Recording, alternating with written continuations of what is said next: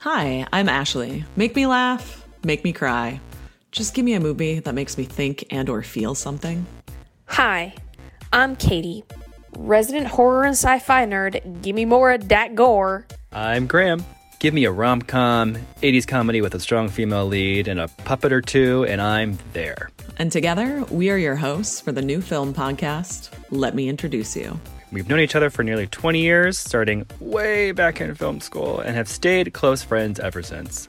We know everything about one another and have far, far too much in common. Except our taste in movies.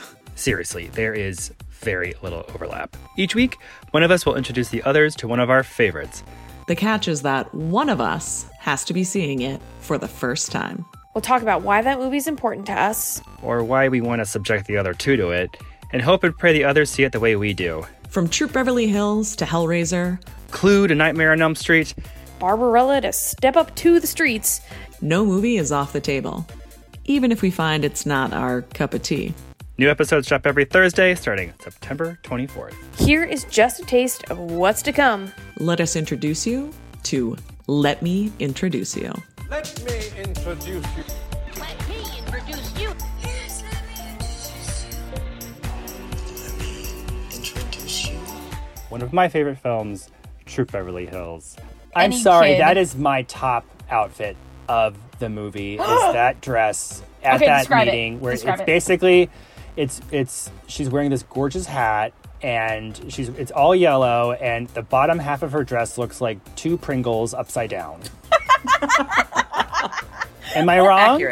Accurate. No, Am I wrong? no, I love it. You are not would wrong. wear it. And then when Chica Barnfell arrives and she waddles over there and goes, Chica Barnfellow, our first arrival, you know, it is just perfect. I love that dress. I love everything about that outfit. And the film I chose was Clue. It is the first film ever based on a board game. So it's Not the last. not the last, but the first of its What kind. other? I was trying to think. What other films are there based on board games? Jumanji. Jumanji was not a game that existed before the movie, though. Okay, so let's not fight. But I have I'm two. right, though. I have two. Ouija. Ouija's not a board game. Yes, it is. It's sold in the board game aisle, Katie. I was very lucky to introduce both of these two for the first time to the joy that is Hellraiser. So Clive Barker suggested Sadomasochists from Beyond the Grave, of course, which was Works. Accurate. Absolutely works. I think it worked.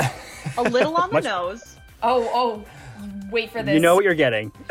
Yeah, the studio rejected that title for being too blatantly sexualized. So a 60-year-old female member of the production team suggested instead What a Woman Will Do for a Good which is kind of the perfect title for this And film. that's a tale as old as time, really.